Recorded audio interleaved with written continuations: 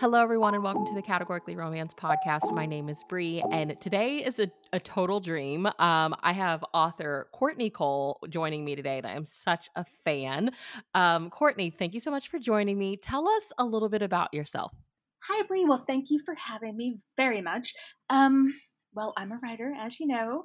I grew up on a farm in Kansas, and to this day, I think I've tried to get rid of my Midwestern accent, but I think I still have it sometimes. My family makes fun of me a lot.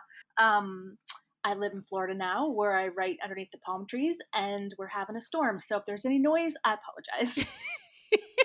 It's Florida ambiance at its best. I Exactly. love that you're a Midwestern girl. I'm originally from Missouri. So, are Oh. you on the other side of Kansas or what? Um, Actually, the very, very center, outside of I'm from a little tiny town called Nickerson, and it's right next to Oh. Hutchinson, which is like the nearest city of any kind of size.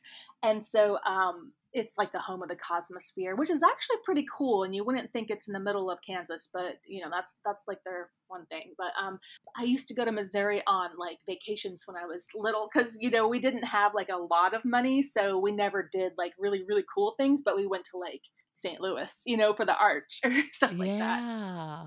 Do you go back Yeah, to Kansas often or no? not My really. aunt used to live in West Palm Beach, and she was just like, it Yeah. takes forever to drive out of Florida, so she did not go home that much. It does. And I literally have to drive everywhere nowadays because I have a Great Dane and I don't like check her into the airplane or anything. So she rides with me and she's a really good traveler. But yeah, it's like it's far from here. I don't even know how far it would be from here. Probably at least like 40 hours or something. Oh my gosh, yeah. Well, I mean, it's fun seeing Midwestern girls break out and live somewhere else. Yes, like I was speaking at my high school a few years ago, my where I went, and that's the thing, like you never think that something could happen to you like that. And but I just was like, it can always, like just go after your dream and it doesn't matter, where you're from. You can actually do it. And so that was really cool. Just to hear them talking about it too. If you came with a warning label, what would it say? Oh boy. A warning label. Fragile like a bomb, I guess. I don't know. Fragile like a bomb, I would say. I love it. Who is one of your most read authors? Who do I read the most? Yeah, who's one of your most read Um, authors? well, you know what? I love, love, love Julie Garwood. She is one of the reasons why I love reading so much. I used to sneak her out of my out of my grandma's bookshelves, because she wrote Scottish romances back in the day, and so I literally, until the day she died, not too long ago, she was definitely an auto buy for me. What is a movie or television show you'll never stop watching? Supernatural. I love me some Jensen Ackles. Oh my gosh, yes. Oh, that's a good one. That's a good Oh one. man. Yes. I've been wanting to, I think first time I sat and watched it, I think I made it like 5 or 6 seasons into it. Yeah. And I've been wanting to start it over and rewatch it and just finally binge through the whole thing. But I'm just like, I don't know if I'm ready. It's just one of those shows that I'm like, am I ready for the ending? Am I ready for it to come to an end? No, absolutely not. And then I literally hated the last episode, which it wasn't their fault really because it was during the pandemic. But so yeah, I sometimes I will like rewatch it. I do it like a yearly rewatch. I'll watch it up until like 3 episodes from the end, and then I'm done. Those are dead too. Love it. I love it.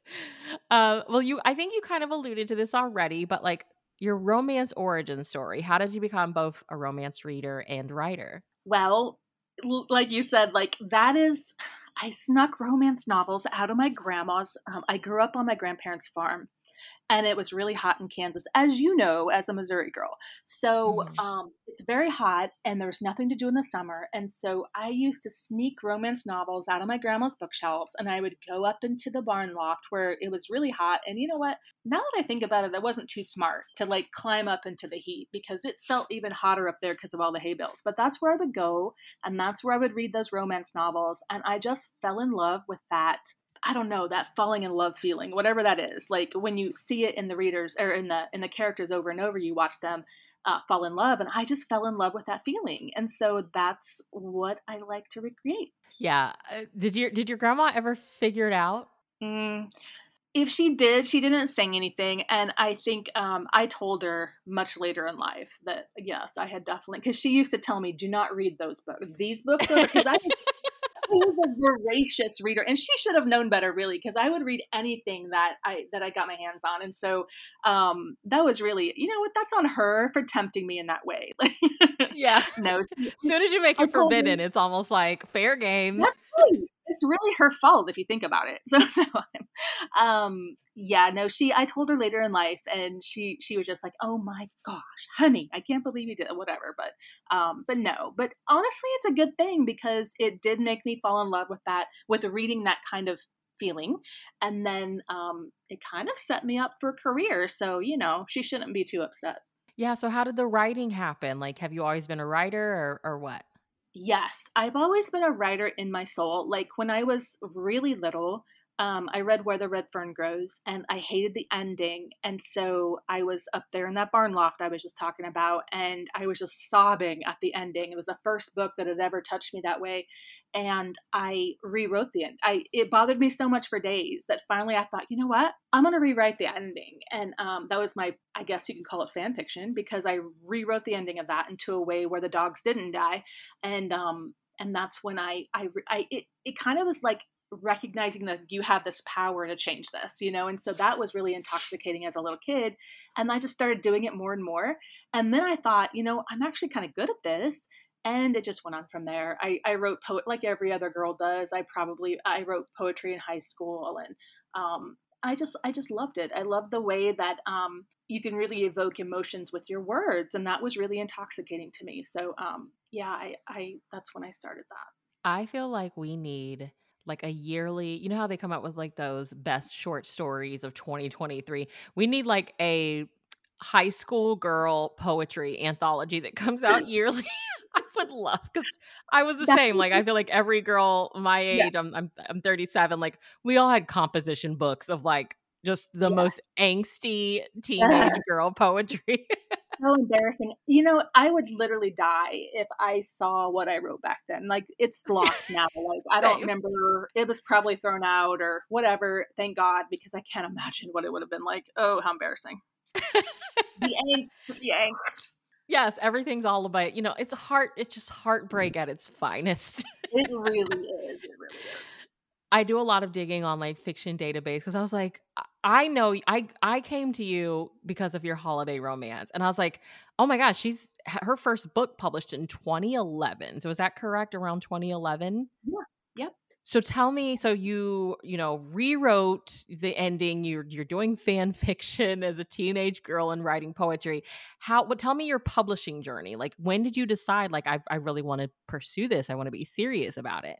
I was actually well when I was in high school. I remember my mom telling me, writers don't make any money, and so I went on and got my business degree, and I worked in marketing for years, and I just kind of dabbled like I had been doing.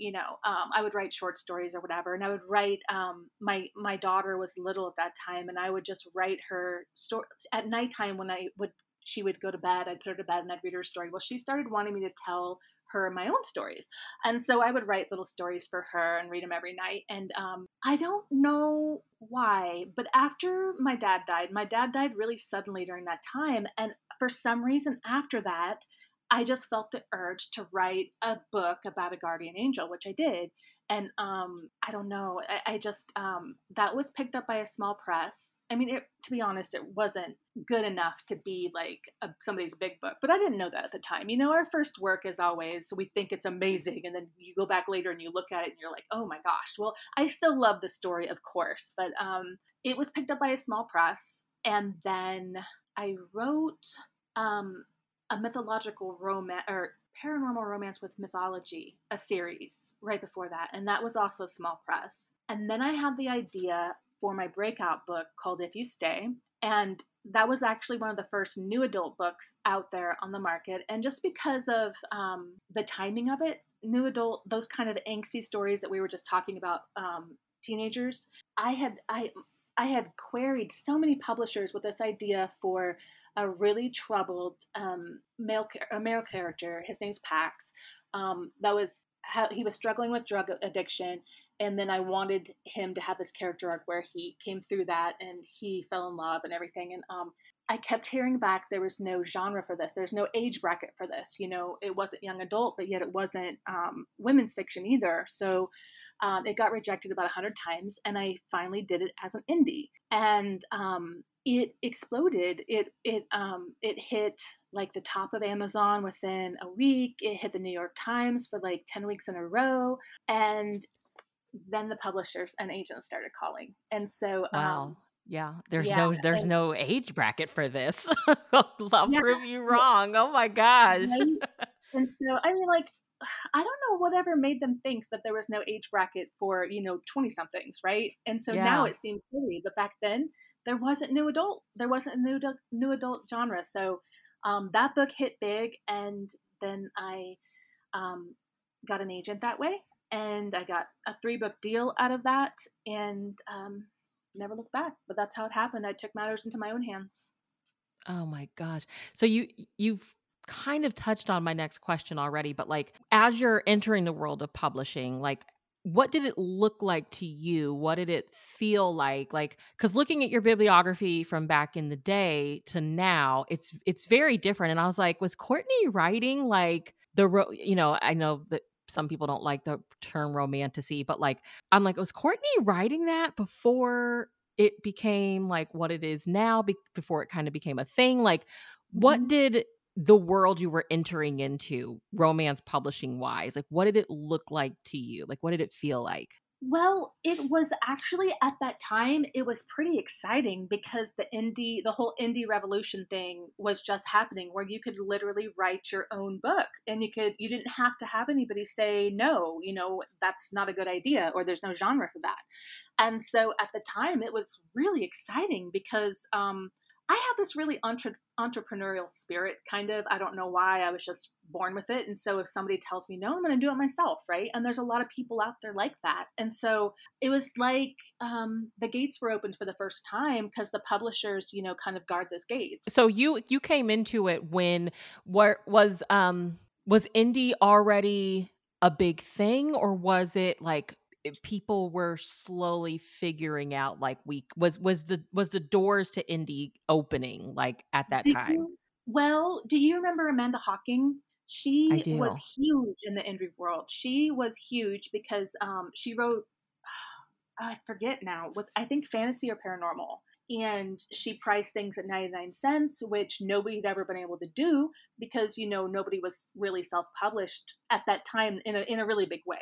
And I think that people were just the word about indie authors and it made it seem kind of cool, like indie music or whatever. And people wanted to support that. And so it really became the kind of cool thing to do with writers and readers really kind of like to support that too. And then, now it's progressed to there's so much of it out there or whatever, but it still does. And you really do, like if somebody's listening to this right now, just know that things are very different now than they were then. When I went the indie route and broke out, it was a lot easier to do then than now because now the market is really flooded with indie authors. So um, I just want to make sure that somebody doesn't hear that and think, oh, I can become an instant whatever. It's not the same now, but you can still do it. You can still do it. Yeah. If you write a great story, and what it boils down to is if you write a great story and the audience can really relate to it, it's going to do well. That's what readers just want to read. So be authentic. What did the like I can imagine I'm trying to think like 2011 was not that long ago, but it is kind of long ago It and is. I can't Yeah. imagine like we didn't have, Instagram. I don't know if Instagram was around. I can't even think back that That's a far, but huge like thing. what did the marketing for yourself look like if you were going that route at that time? Like, how did you get your Well, books out there? word of mouth on blog sites. That's how we did it. Oh, yeah. Yep, we became friends because blogging was really a thing right at that time too, I remember. So book blogging really was kind of ramping up into what it is now. Well, now it's like, what do they call the book talk? Book talks. That's Mhm. huge right Yeah. now. But and blogs are still important for sure, but they were the pretty much be all end all for indie authors back in the day. I mean, you would arrange blog tours and you would get on as many blogs as possible just to get your name out there, because a lot of people, I worked in marketing, so I did have a background in knowing kind of what to do. I'd never promoted myself before, and so that was new, and that's something that you really do have to get past. If you feel uncomfortable with promoting yourself, you have to get past that, because that's a whole lot of being an indie, is being able to do. Well, actually, any author. I mean, actually, Yeah. even if you're traditionally published, you really do a lot of your own PR work too. So that would be something I would also say to authors or to writers listening to this, is that you always will need to market your own things, and so you need to get comfortable with that. But yeah, back then the blogs were what we did. Having the marketing background, is there no, and knowing, like, blogs I think are still important, but the world of, like, promotion has Hmm. changed. Like, is there Hmm. anything that maybe new aspiring authors don't know they should be doing that you would say, like, "Hey, if you're not doing this, maybe give this a try?" Ugh, that's I wouldn't even want to begin, because like you said, I mean, things change so quickly. Like, I Yeah. think that the top marketing thing that you have to really pay attention to is, where do your readers go? Do they hang out on TikTok? Do they hang out on Instagram? Do they hang out on Goodreads? Like, you need to figure out where they go and then be there. That's the best thing I can advise Oh, that is anybody. so smart. I've never heard it. I don't think I've ever heard it, like, articulated like that. Like, I see so many authors obviously, like, promoting themselves, but I've never looked at it from the lens of, like, okay, you're there because your readers are there, Like, you'll see some Yes. authors that, that I think finally realize, like, my readers aren't in this space. They're not on TikTok. So it's like, well, you gotta pivot and you gotta go somewhere else. It's gotta be tough. Exactly, and I think, I mean, just to piggyback on that, the the other step to that is knowing who your reader is. Who is going to be your demographic? If you're writing young adult fiction, you want to be where those 13 to 17-year-olds are, like, so you sometimes see authors that are everywhere, and that's limiting their resources, really, because you can't be everywhere and do it well.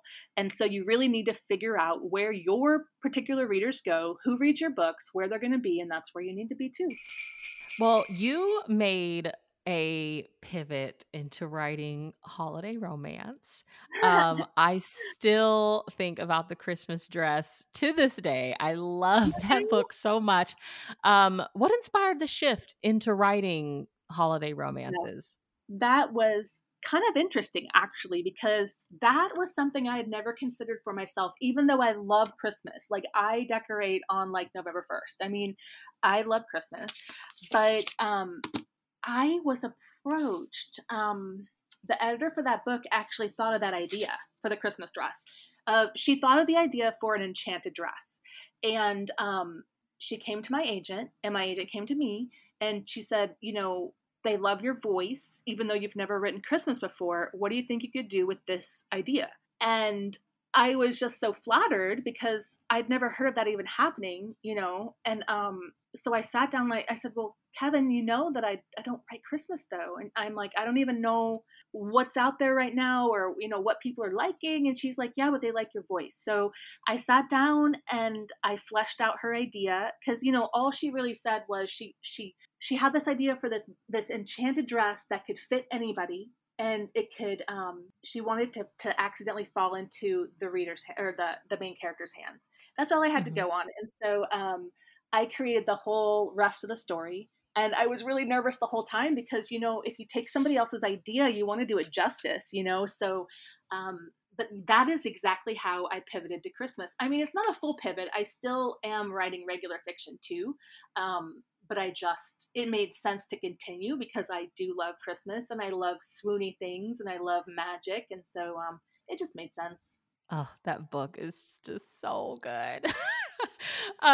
One thing that I have noticed is that so the 3 holiday romances I've read by you now, Mhm. you write one of my favorite things to see in just novels, period, and I feel like I don't see it much in romance, so, like, I really look forward to your holiday romances when they come out, is, like, you always do something with time. So, like, in The Christmas Dress, the heroine, she finds the dress, and there's, like, some time elements in that story that I Mhm. loved. I loved the, like, speakeasiness, all Yeah, the setting was fabulous. In Home for Christmas, the heroine literally time traveled. I loved that she was, like, hanging out with her grandmother as a young yes. woman. I love that book. And then in A Wish for Christmas, it's almost like you stopped time for our couple who's in like a marriage in trouble almost situation, and then you, like, restarted time for them. Is that something that you are aware of? Is it just kind of happening? Like, talk about the writing time element because You know I what? love it. That is so that is so insightful that you would even focus in on that because I hadn't. I didn't even realize Really? that about myself. Yeah. But if I look back at my first series, the mythological paranormal, it was time travel. Back it started off back going back to Cleopatra to be her handmaiden, and so I guess I'm just fascinated by that. But it's so weird because I've never thought about that before. But Yes, I I don't know, love and it. I just love the idea of second chances or being Mhm. able or having a redo or being able to change something. I don't know why. I guess I find it fascinating. Well, can you share with everybody, like, your elevator pitch for A Wish for Christmas? Like, how would you describe it to anyone that hasn't read it yet? I would just say that A Wish for Christmas is about a couple they're unhappily married and they make a wish on a magic snow globe that they had never gotten married. They'd never met. And this book is about that and what it's like if they hadn't, or and if true love is actually just a thing that can't be rewritten. So, how did the story for these 2 come to you? Because again, I love the time element, I love what you did with that, and I love, like, it's not even like when you first meet them, it's not like they hate each other. You can just tell that they are a couple that are slowly drifting apart. So Yeah, how did and it come to you? well, that's the actual reason why is because there I was thinking one day about how when you're married for a long time, and you said you're 37, I'm 48, and I've been married for over 20 years. And so I think that every couple who's been married that long, there are times when you do start drifting apart and you do have to come back together, remember why you're together in the first place. What do I love about this person? Because when you're together for so long, like even sometimes the way they chew gets on your nerves, right? And so and everybody's busy and social media, and you're always bombarded with everything. So we get short tempered. And I think that I just think everybody needs to remember that we love that person for a reason, and sometimes the everyday stuff can just drown out, the real things that you love. And so I was thinking about that, and I was thinking, what would happen if they could actually go back in time and redo things? Would they still love each other? And they did. So Yeah. I think that most of us, I think even though we get annoyed with our spouses sometimes, most of us would probably be the same. Did you have a favorite moment writing-wise for the book? I loved all the scenes with Elliot, the dog. Yeah. And he plays I actually based him on I had this English Mastiff that we adopted a few years ago. And he had the biggest personality of any animal I have ever had. And so I just had to put him into this book. And so, really, I love every season. I love at the beginning when they're trying to get him on a private plane and up the stairs, like, because I could just envision my Atticus, who we called our house donkey. I could just imagine Donkey trying to get him in. Oh my gosh! So, I love every scene that Elliot's in. Yeah.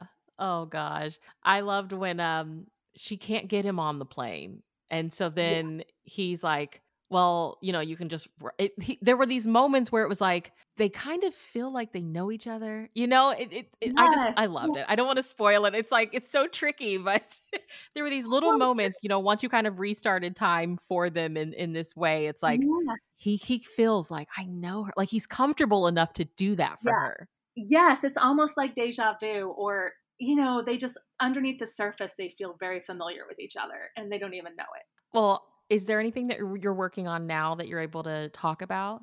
Not really that I can talk about, but I'm always working on new books, and, so we'll have to touch back on that on a different date. Yes. I mean, you do the holidays so well. Is there another holiday that you're like, "I would like to do this if give Well, this one a try?" I love Halloween. Halloween was always my favorite thing until I got a little bit older, but, I really couldn't write a Halloween book because that would totally trash my whole brand, so, I wasn't that smart. Well, even though I worked in marketing when I first started off, I just wrote anything I felt like. I didn't Yeah. really stick to one genre.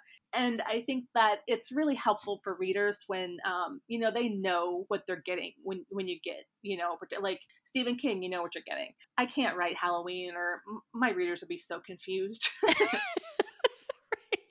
Like, "Courtney, what is going on?" Yeah, like why can't you get your stuff figured out? Like pick something. Pick a topic. Well, where can everybody keep up with you online? Well, my website is courtneycolecreates.com, I and that's love your website, by the way. I love your bio and all of that. I'm like, "Oh, well, she thank seems so you. fun." Thank you so much. We're actually redoing it right now, and so the updated version will be up pretty soon. But that's where you can find everywhere that I am. Like I try to mix it up and be different places, but that's where you can find where I am. Well, I will have that linked down below. Thank you so much for sharing your time with me and for writing amazing books. I'm such a fan. Thank you, Bree. You're so sweet, and thank you for having me here too. Merry Christmas, everyone.